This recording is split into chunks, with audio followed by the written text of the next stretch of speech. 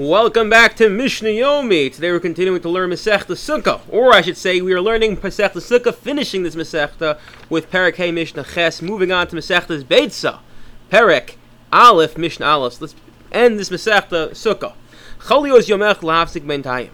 In the previous Mishnah, we were discussing what happens when the Shabbos, or Erev Shabbos, coincides with the Mishmar, and we noted that when Yom Tov and Erev Shabbos coincide, so then we divide up the Lechem Panim to everyone who's in the temple. What happens when you have Yom Tov ending on a Thursday or beginning on a Monday? So what you're going to have is that there's going to be Kohanim who are coming and going, as in you're going to have Kohanim who are from the previous Mishmar who may still be sticking around for an extra day, or Kohanim who came a little early, if it was Thursday, for the next week's Mishmar. So now, how do you divide up the Lechem Panim? Because you have both sets of Kohanim now we're in the base of Medrash, those from this in the base of Mikdash, those from this week, those from last week.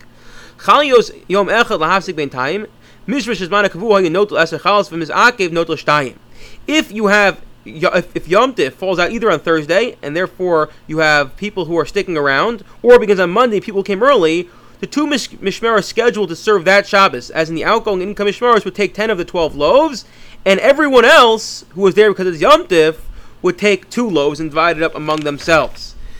Ubishar Yemos Hashanah, what about the rest of the year? Hanichnas Notel Sheish V'Yotz Notel Sheish. The rest of the year, the incoming Mishmar, as in those who were serving that coming week, would take 6, and those who were leaving, who had just previously served that week, would take 6 loaves. Yehuda says no.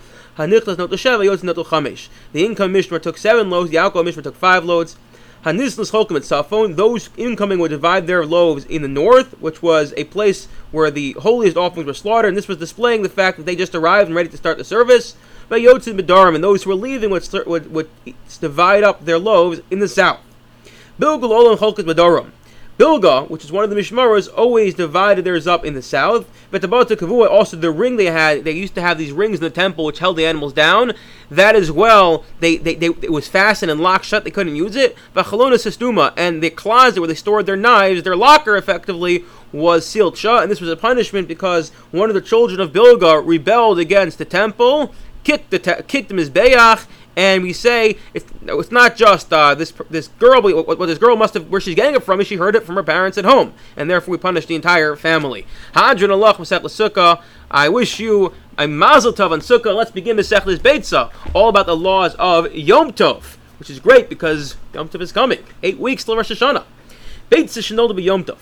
You have an egg that comes out of the chicken on Yom Tov. And this is not just any Yom Tov, but we're talking about Yom Tov that immediately is following Shabbos. And Shabbos and his Yom Tov, day number 1 of Yom Tov, is Sunday.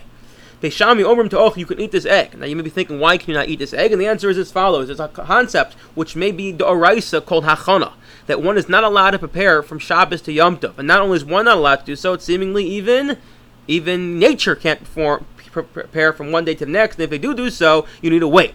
Bishama says, I'm not concerned for that. That the egg that was born, that came out on Yom Tov, on Sunday, really was created on Shabbos. And that's how it came out, and therefore it's forbidden to eat it until after this Yom Tov. Once we're discussing areas of halacha with this machlokas Beishami Silu, actually we'll see where Beishamai is more makeup. Beishami Omer, Sar bekazayis v'chametz bekokoseves. Sa'ar, which is sourdough, that's the starter. Well, now that we all went through COVID, we all know it's starters for sourdough because it seems to be something we're all doing. But the starter for bread, the yeast, the sourdough, one's liable if they have a kazayas on Pesach. A kazayas, and chametz is a kokseves. It's a date vine which is larger than an olive. Vasil omrim, he's actually more machmir. Zev is zev a kazayas, whether it's sa'ar or a chametz, one is liable if they have a kazayas. I wish you all a wonderful day and atzlacha in this next Masechta.